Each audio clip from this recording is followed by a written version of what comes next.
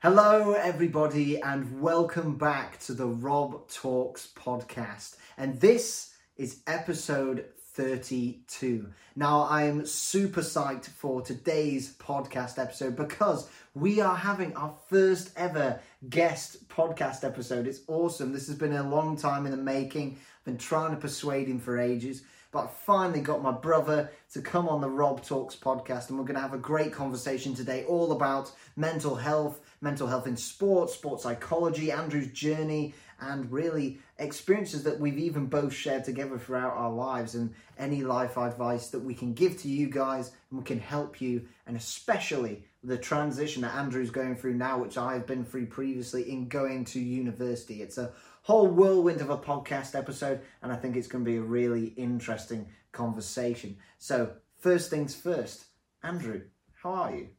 Not too bad. It's pretty sunny, so just been sorting out a couple of university things today, so it's just a case of getting everything sorted. So I've managed to today book when I'm arriving and getting settled in, so just process going through all the little bits of admin and whatnot.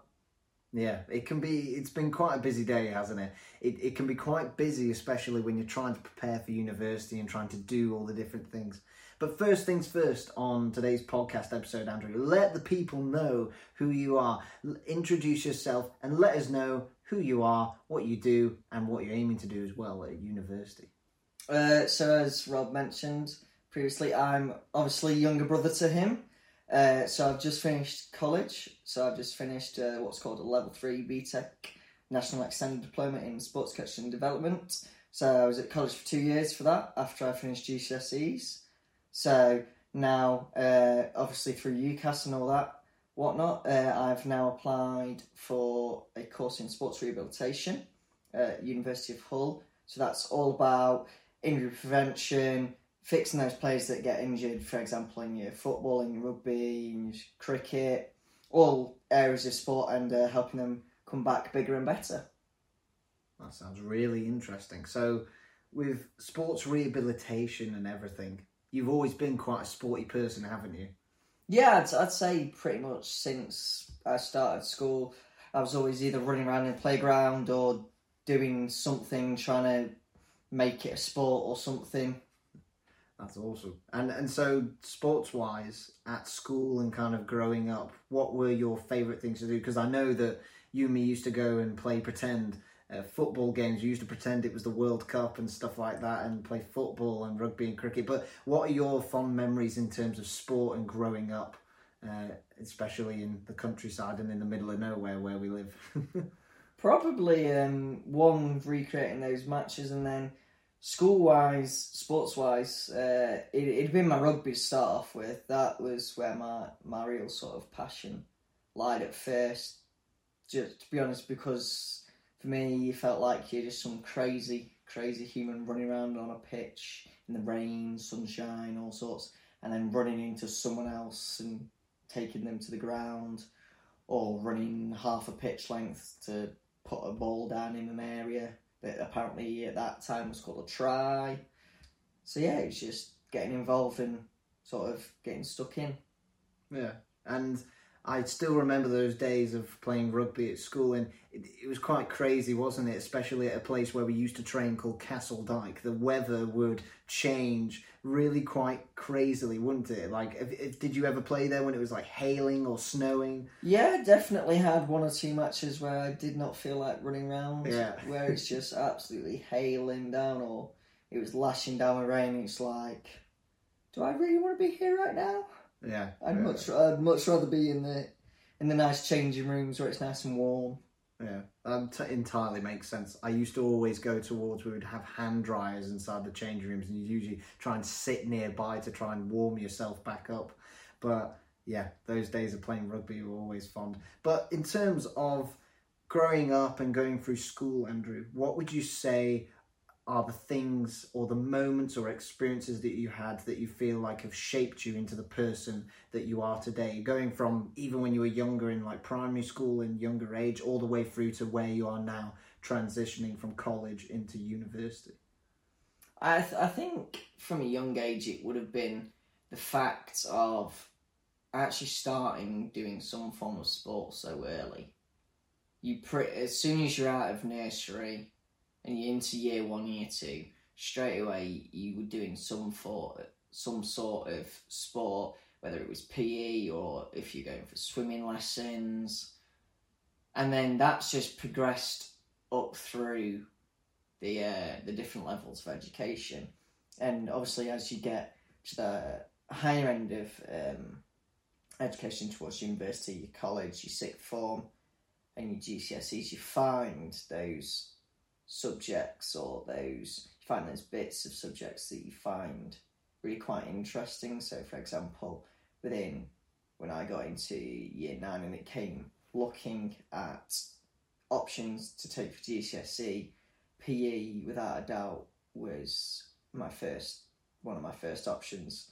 I knew straight away that I wanted to do something within the sports industry, mainly because it can be either a very easy road or it can be a long old slog to shape someone back into the best condition that they want to be in.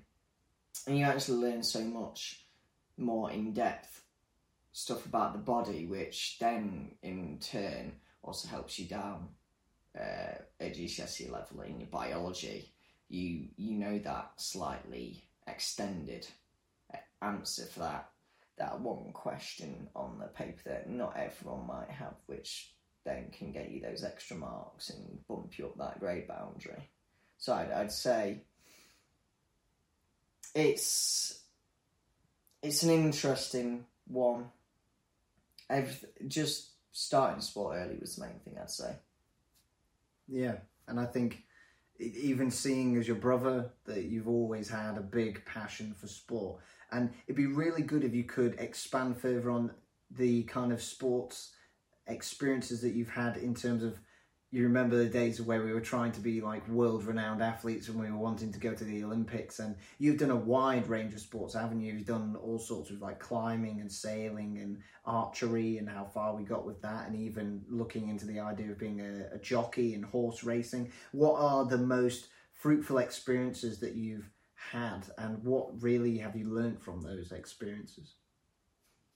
I think probably starting off with my climbing, I was lucky enough that I sort of got a passion from my dad, and then started seeing my brother doing it, so then I wanted to get involved, so I was able to take that up to GCSE PE level. That helped me get the grade that I did in GCSE PE. Then rugby wise, seeing Robert run around on a field 500 metres away from me really sort of started the spark, and was like, you know what, I could get pretty good at this. Same with with my height as well. With my low centre of gravity, it means I'm quite quick on the field. Cricket, I've had the opportunity of doing all sorts, so I've been to national levels at under 15 with one of my cricket clubs. I've then also had the luxury of playing men's cricket, both league and sort of friendly wise, so constantly improving, constantly striving for sort of excellence and whatnot within that area. And then archery, like Robert said, looking at becoming Olympian, so just from trying it at Chatsworth Country Fair, probably 2015, got the spark, found the local archery club, put in the hard work on the taster course, and then just kept shooting arrows on, and there, taking every opportunity that came our way. So county for Derbyshire, trials, Derbyshire hot shots as it was back then, where they're constantly trying to improve your technique, make you more athlete style, and then moving on to having the opportunity of going to Lillishall to then partake in a talent programme selection, which I think we probably made about 6 months through that, until unfortunately it just became, the demand becomes so high for where we were living and where the club was, it just unfortunately was unrealistic to take that on. And then to jockey and horse riding, the opportunity with connections in the industry of going around race yards. So Richard Farhay's race yard, I got the opportunity to go around and see what a day's life is like in there. And then the opportunity to go look around the Northern Racing College in Derby, and even partake in the application process of potentially going down one of their young jockey courses for 8 weeks, and then it culminating in a race on an actual race course. That was something I was very lucky at. So yeah, I've sort of had a lot of opportunities within the sports area, within all sorts of different sports that I've played. And I think I've probably dipped my feet into so many different sports because it's just sort of how my brain is built psychologically from studying college and whatnot. I know that I'm a very, what's called a personality type A kind of person. I'm very, very competitive. I very rarely let things go, and I'm always striving to try and be the best and achieve the most within that area. So I'd say that's probably why I've always sort of chased the opportunities that I've been given. So yeah, that's really interesting to hear, especially about your personality type. I haven't actually looked into that enough recently. I'm guessing it was a Myers-Briggs test or something like that? Yes, I can't remember the exact name of it, but it was something down those lines. We did lots of tests to do with figuring out your personality type, sort of how your brain is built psychologically, and then looking at the different sports psychology theories that try and predict how the human brain works within the sports industry, and how stuff like performance and arousal are linked, and all that sort of kind of things. Wow, that's really interesting. And just more of a personal question to yourself. So with your personality type, you mentioned how you feel as though that you are quite a competitive person and you're not always good at letting stuff go. Do you ever find that that happens both within sport when you're having to perform, but also does it happen within other areas of your life and ever affect you in other areas? Yeah, I'd say it does. Definitely very, very prominent within my sport, because I definitely, when I'm down in the dumps a bit within my sport and we're sort of on the back foot of it, I'm probably that person in the team that you can always hear me. Yeah, I'm always trying to encourage the team.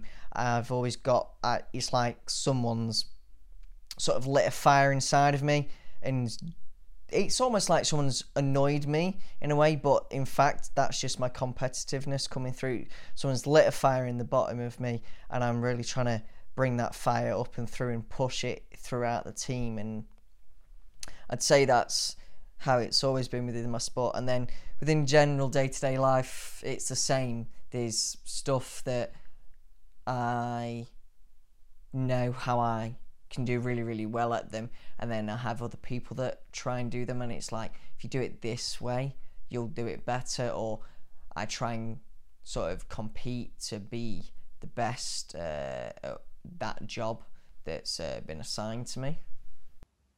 Okay, that's interesting. And so do you ever find that becomes unhealthy? Because I can kind of see in a way of how that if you're sometimes maybe too overly competitive, then that means you can also be too emotional, and so that means that you can react in maybe ways that people don't like in certain situations. Does it ever feel as though sometimes it crosses the line, even within sport or even outside of sport? And I'm guessing it's something that you're forever just trying to work upon and trying to find within yourself of how to find coping mechanisms for stuff like that. Yeah, it definitely can go too far, but honestly, you can, like you said, you can try and find coping mechanisms, but within certain situations, you're not going to find a coping method for it. You've got to let that competitiveness get out, and honestly, sometimes, especially in the sport, it will actually help if you get that competitiveness out, because say even if it's recreational or you're looking at it from an athlete point of view, you're trying to become better, you're trying to improve, you're constantly making changes that improve your performance mean that you recover better. You're then better prepared for the next event. You're then better prepared for the whole season, whether it's pre-season, in-season or post-season. There is always something you can be doing to better yourself technically, psychologically, physically and mentally as well. Yeah, that entirely makes sense. And it's really interesting to hear even from your perspective, because I know you've learned so much at college that is focusing upon the mind of an athlete and everything that comes with that. And so I'm really interested in terms of sport and sports rehabilitation and going forward in your career. Why is it that you want to do that specifically? What out of that is the area where your love lies for it, where your passion lies for it? What is bringing you that happiness and fulfillment that makes you want to do sports rehabilitation for the future and potentially could help others who are listening in terms of trying to work out what their purpose or meaning could be within that area of sports and rehabilitation and helping others? First of all, I'd say it's down to the love of, to be quite honestly, very simply, just talking to people in a general normal conversation. For example, I could explain how your spine's made up of in a really technical way, but then I can also go, well, this is actually this part on a lot simpler and more humanized level for someone who's not necessarily all that interested in knowing what it is specifically. And then you've got the side of it where you, depending on what area of the industry you go in, whether it's into privatised NHS, military or in sports clubs, you've got that personal connection with each of your athletes and each of your patients, of where you're taking them from rock bottom low out for the season, potentially out for 6 to 8 months, and you have that sort of split second decision choice of, I can either leave them, not take them on, and they can be left to take this whole long journey, or I can come in, help them, and maybe turn that 8-month recovery into a 5-6 month recovery, because you're helping them become better and get into the routine quicker, which means that recovery is able to happen faster and you have a more likely chance of improving their injury better and strength, and potentially pushing it past the point of where it was last time. So where it failed last time, you potentially have the opportunity to push it beyond that and make it stronger, and like I said before, make them come back stronger and perform better than they were before. So I'd probably say that's where the passion lies for me. Okay, so in terms of fulfillment that you get from that and where that passion lies in rehabilitation, would you say that that's kind of a combination of wanting to be able to educate others in terms of how the body works and how different areas of your body work for certain exercises, for certain sports? And is it also this element of that you want to just be able to help people and help athletes to be able to recover so they can get back to where they were? Because it's quite a detrimental thing, isn't it, being injured? It can be quite a detrimental thing in terms of your physical body, but also psychologically, isn't it? Yeah, definitely. So if I was to give you the example that I used within college, we had a unit which was creating your own business. So straight away we were having to think about titles, what the actual mission of your business is and all that stuff. And straight away, if you looked at the title that I made for my business, it'd explain exactly what Rob's said there. So the title of my business was Movement, Motivation, Education, MME. So I'm getting people back moving. I'm keeping them motivated to overcome their injury and get back to playing the sport they love. And then I'm also educating. So the idea of it was I help people get back from injury, but then also say 2-3 years down the line of the company, I have my own basic sports rehabilitation course that I can teach either online or in person to people who I wanted to get a taste of it, mainly for the junior clubs, that are within the UK, because a lot of junior clubs don't have that opportunity. They literally just have parents on the sideline who are first aid trained for the club, whereas they can't always do what I'd class as the right thing for them at that time. You're better to have someone who's in the sports rehab area, if you can do, who can start that recovery and protect that injury for the time being if they are still able to play, or protect the injury till they can come to your clinic and start getting fixed up.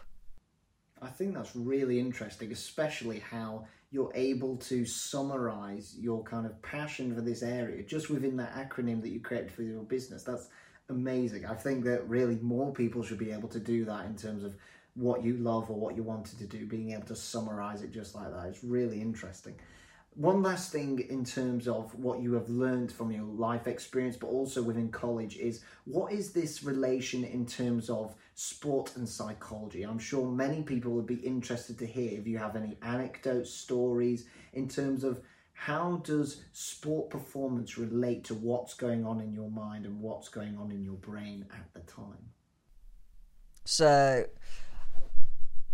sort of going back to the relationship between performance and arousal,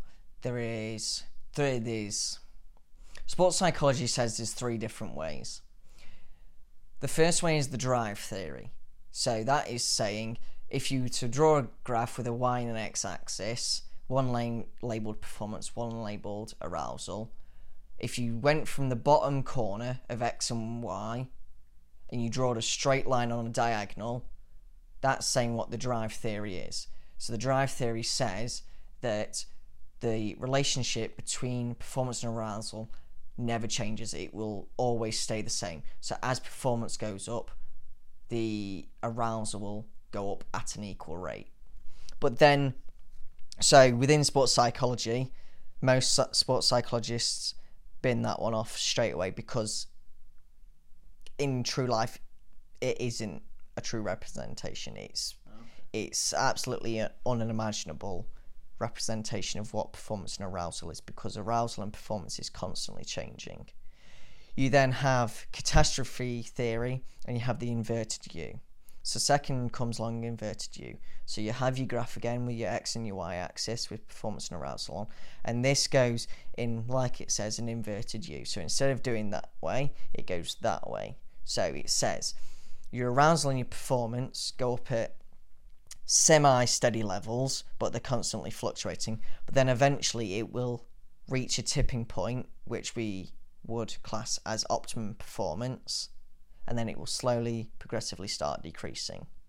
So it gets slightly more closer to what we would class as the proper, what you could call the proper relationship between performance and arousal. You then get the very final one, which is catastrophe theory, which, if you were to look at many, many sporting events, so the Masters Golf is a very good representation, stuff like the Football Euros, you've got the Rugby World Cup, stuff like that. The catastrophe theory is very similar to the inverted U. So it starts going up steady, you reach that optimum point, it starts going down slowly. But then you get factors in such as negative thoughts. So that could be because you misplayed a shot, playing golf, you've dropped a shot, so negative thoughts start coming in. You then try and constantly overcome that and fight it, and that starts bringing self-doubt into it. So you now don't have the confidence. And then eventually, catastrophe theory says that you will rapidly plummet to the bottom, in the bottom right-hand corner of the graph, and you have ultimately failed. So the best example that my teacher used would be Rory McIlroy. I think it's in the 2014 Opens Masters. Day 2 and 3, 1, 2 and 3, he got to something like 8 under par.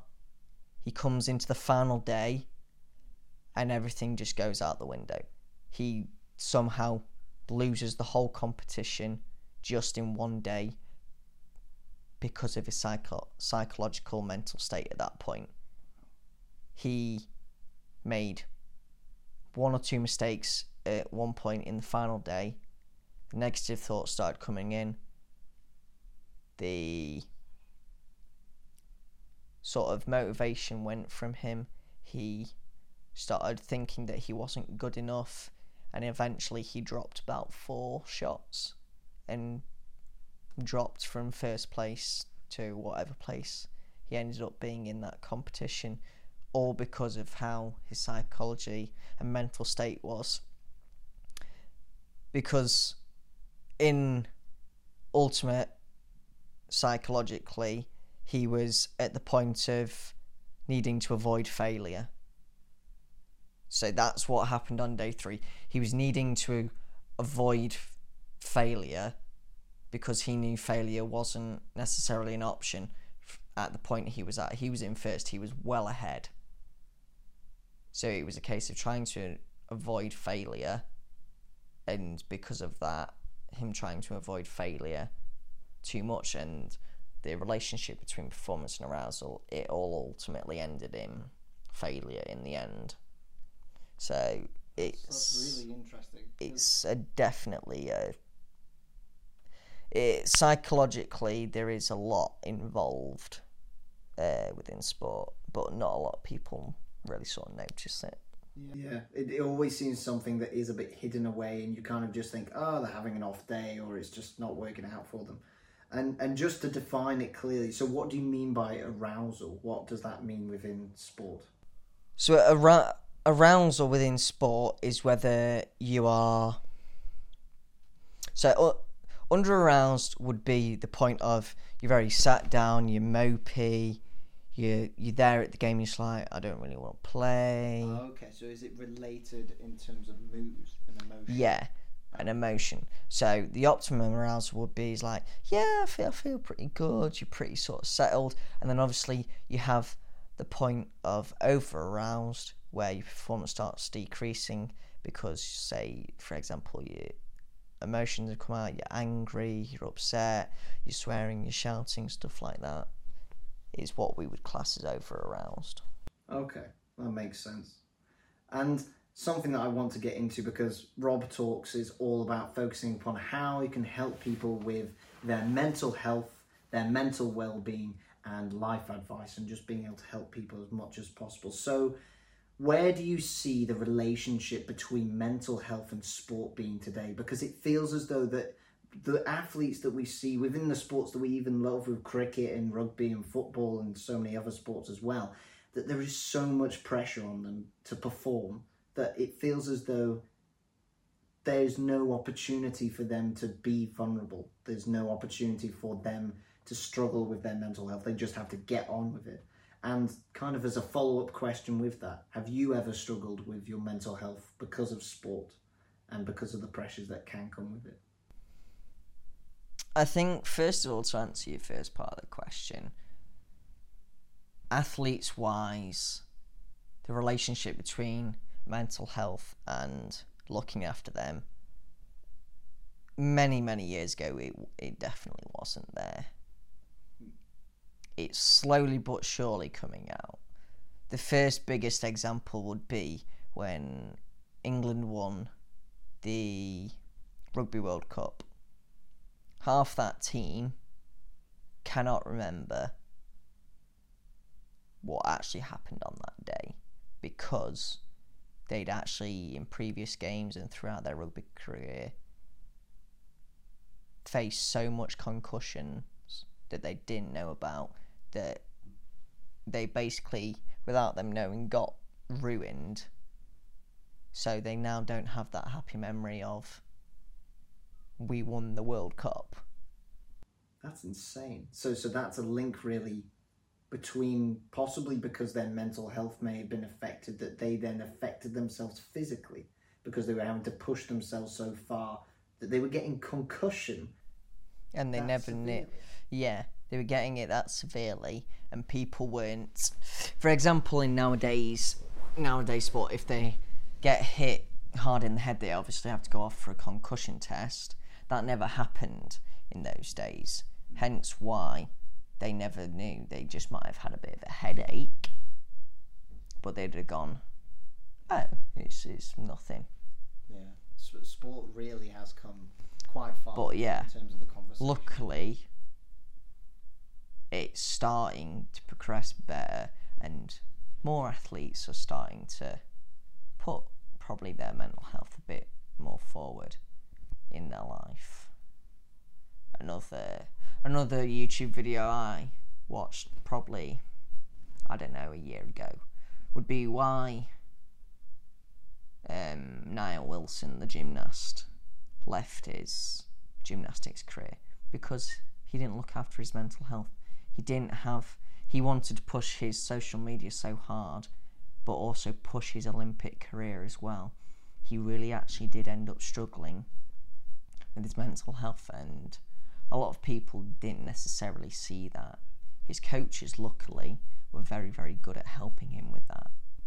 So it's now developed, obviously, to where the point is he obviously retired from his Olympic sport, and he's now obviously prioritising his mental health and all that sort of stuff. Yeah, so it seems that annoyingly there still is this link between the fact of that with sports, if you are going to push yourself to the point of trying to become world champion or Olympian, it may have costs along the way. It may have costs that could be detrimental for your mental health.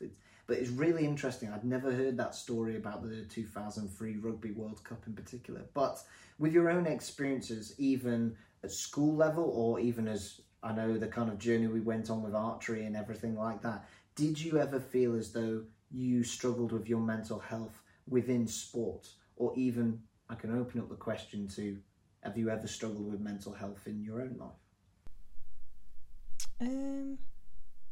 I think the way to answer it would be, most people will answer it no, because they're stubborn, and that's just how men are perceived. We are meant to be stubborn. We're not meant to become this big soppy doppy puppy. But luckily, it's now slowly but surely opening up. So potentially, yes, there is the potential that I did at points probably push myself too hard and be like, why is stuff not working for me? Why is this happening? Mainly because I wasn't educated probably on it very, very well. I'd say not a lot of people are educated on it very, very well.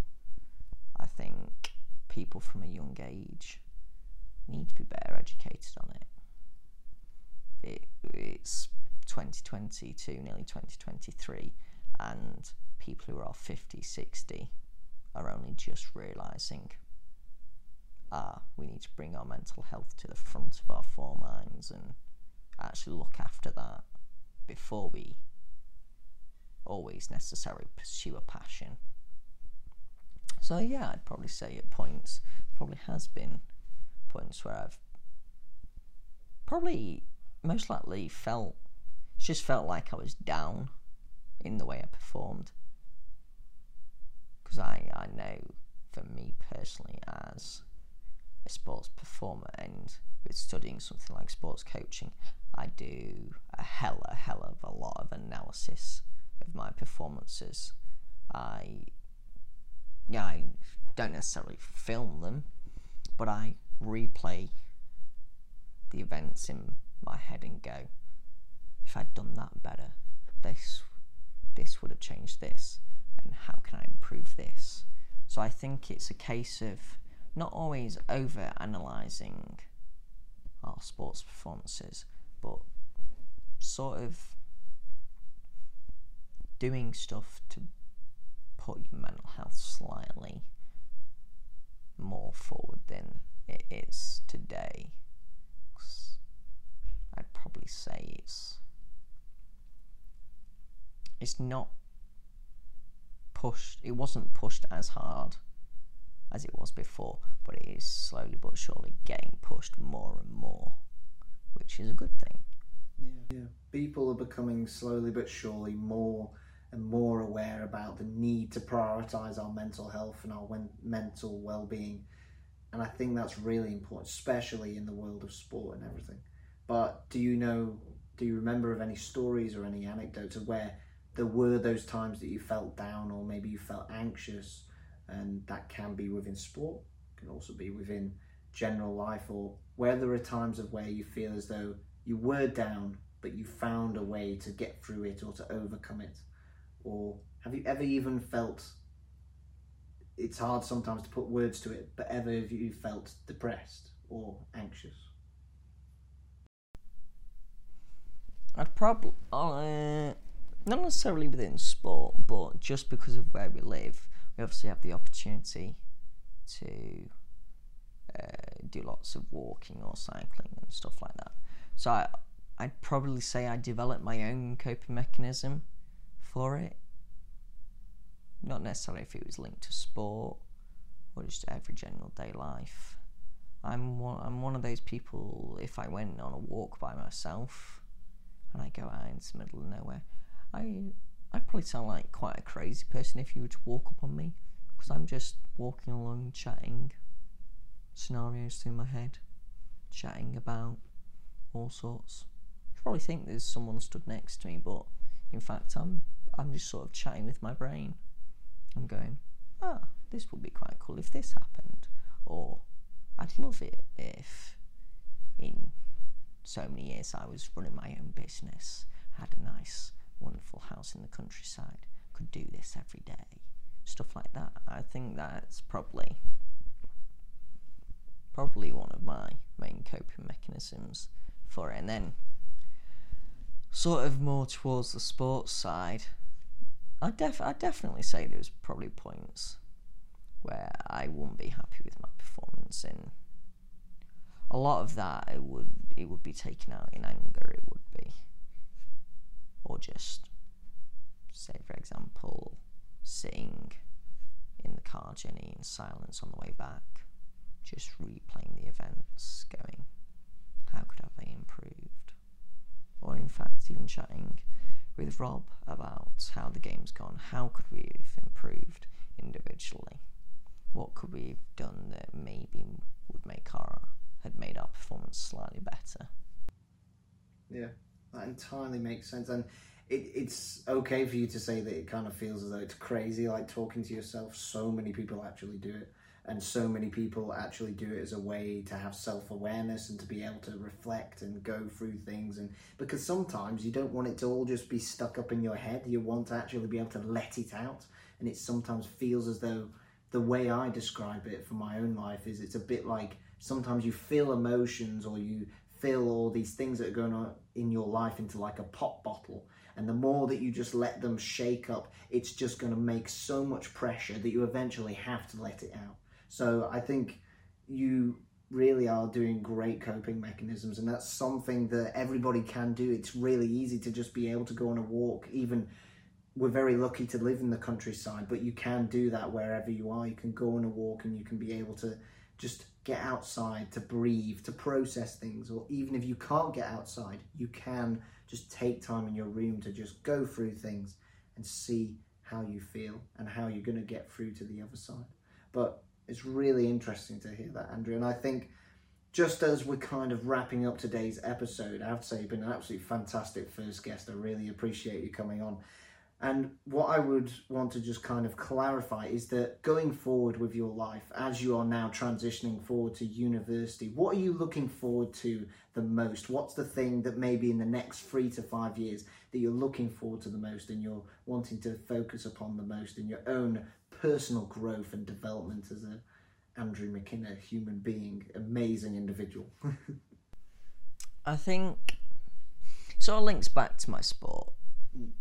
Being a very, very driven person, the first priority for me would be is learning as much knowledge as I can, learning as much as I can within the sports rehab industry, having those sort of links with people in the industry. So I've got little people at disposal. If I've got a question about something, I can go to them, I can ask them about it, I can pick their brain.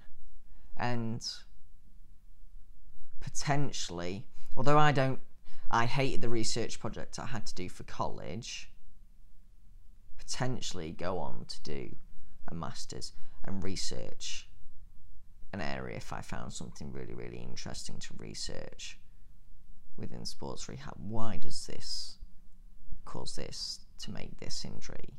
Why do we do this to help fix this injury? Is it the right way to fix this injury? Is there a better and new improved way to fix this injury? Or the other option is to then pursue one of the many career routes you can do within sports rehab. Either go into the NHS, go privatised with my own company, set up my own company, go into the military, help people who have been in the military, current serving people, go explore the world a bit for a couple of years within the military, or even go into sports clubs, go experience those big sports events, World Cup, international trials, Olympics potentially, Commonwealth Games, Paralympics. There's all sorts of routes you can take with it, but it's mainly for me, it's pushing myself as hard as I can go, taking those breaks when needed, and just trying to learn as much information as possible about the sports rehab industry so I'm best prepared for when I do graduate and make my decision on where I want to go for the future. Yeah, that's really interesting. And it's always good to think about the future. And there's something, you're going to be the first person to have to do this, but I'm going to set a tradition on this podcast that for any guest that we get on, these are going to be the last questions that I focus upon. And my first question of the two is this. So if you were a chef and you were having to make this recipe of happiness, of what makes you happy in your life, what would you say are the key ingredients, the key things that make you, Andrew McKinna, happy in your life? Be very much now in the present and going forward within your journey of life. What makes you happy? And it can be whatever you want it to be. I would say currently I'd say my car, because not many 17, 18-year-olds have the opportunity to have been able to purchase their own car, run their own car all by themselves, maintenance and whatnot. That's true. I still need to learn how to drive. I would then say my studies, my next second sort of priority. And then my social life, friends, family, people I meet at university. Because all in all, I'm not a massive social person. I'm not one of those people who wants to go out every night clubbing. I'd rather sit at home, watch a documentary or YouTube video into the area of sports or sports rehabilitation, something like that, and sort of learn new information and see what the limits are. Because I'd say, to be perfectly honest, within sports rehab, there's not necessarily limits. You can go as far as you want. It's like with self-development. You push as hard as you push yourself is as far as you will go. If you don't push yourself hard, you won't go anywhere. So, for example, buying my car. As soon as I finished my GCSE year, got a job, spent the hours working there, saving, budgeting, not spending money, paying for my own driving lessons, paying for my theory test, paying for my driving test, and just getting deep and grinding out and pushing yourself along. I wouldn't have got to the stage where I'm at if I sat at my desk, watched YouTube all day and did nothing. I may have days where I do sit at my desk and do not much. I may watch YouTube for the most of the day, but I will still do little things, little small achievements and goals. Set daily goals set a daily goal that will push you closer to getting to the final goal. Going to university on the 17th of September. Book my accommodation slot. Wait for the enrolment. Do my enrolment. Make sure I've got all the documents ready. Make sure I've got all my stuff that I need for my accommodation. Make them little goals, and it will hopefully lead you straight towards the big goal. That's really interesting and really great to hear. And you're so right with being able to knock over those little items, those little things. They can sometimes be the most annoying things of like sending an email or having to sort out some form of admin. And so to get them knocked out of the way, that is what is needed. And that is what's needed sometimes on those days, as you say, where you just want to watch YouTube, you just want to relax a little bit, and that's entirely fine. And I really appreciate your vulnerability in this podcast episode. I really appreciate it massively. So I'm just going to have one more question that is probably going to be feeling as though it is quite vulnerable, but we'll see how it goes. I want to know, Andrew, right here, right now, today, are you happy?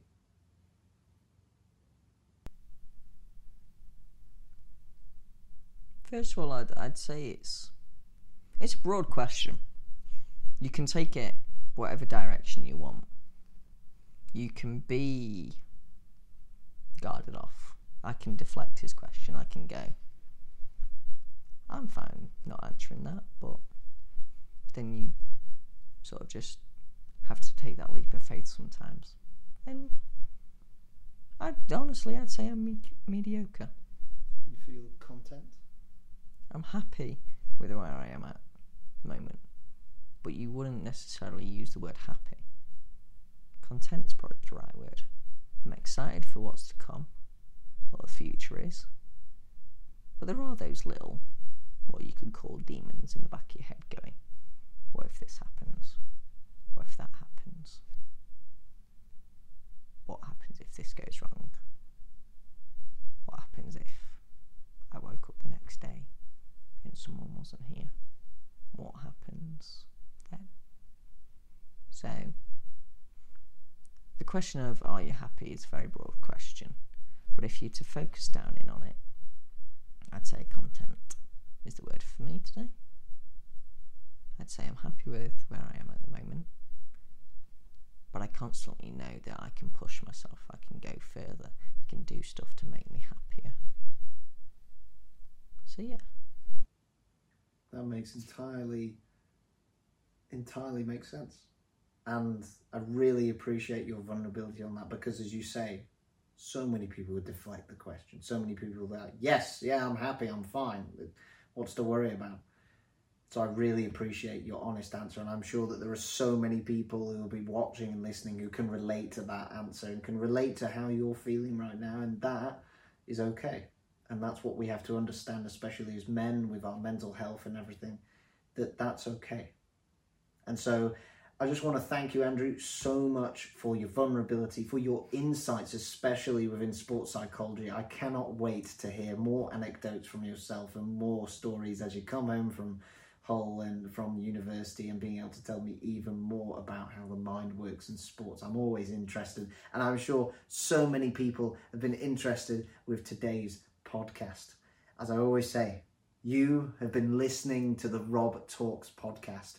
Thank you so much, Andrew, and thank you so much, everybody, for listening. And I will see you next week on the next Rob Talks video.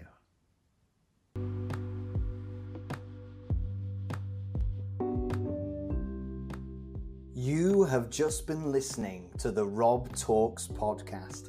Thank you so much for listening, and please make sure to subscribe and give me a follow on YouTube, Spotify, Instagram, Facebook, or even LinkedIn.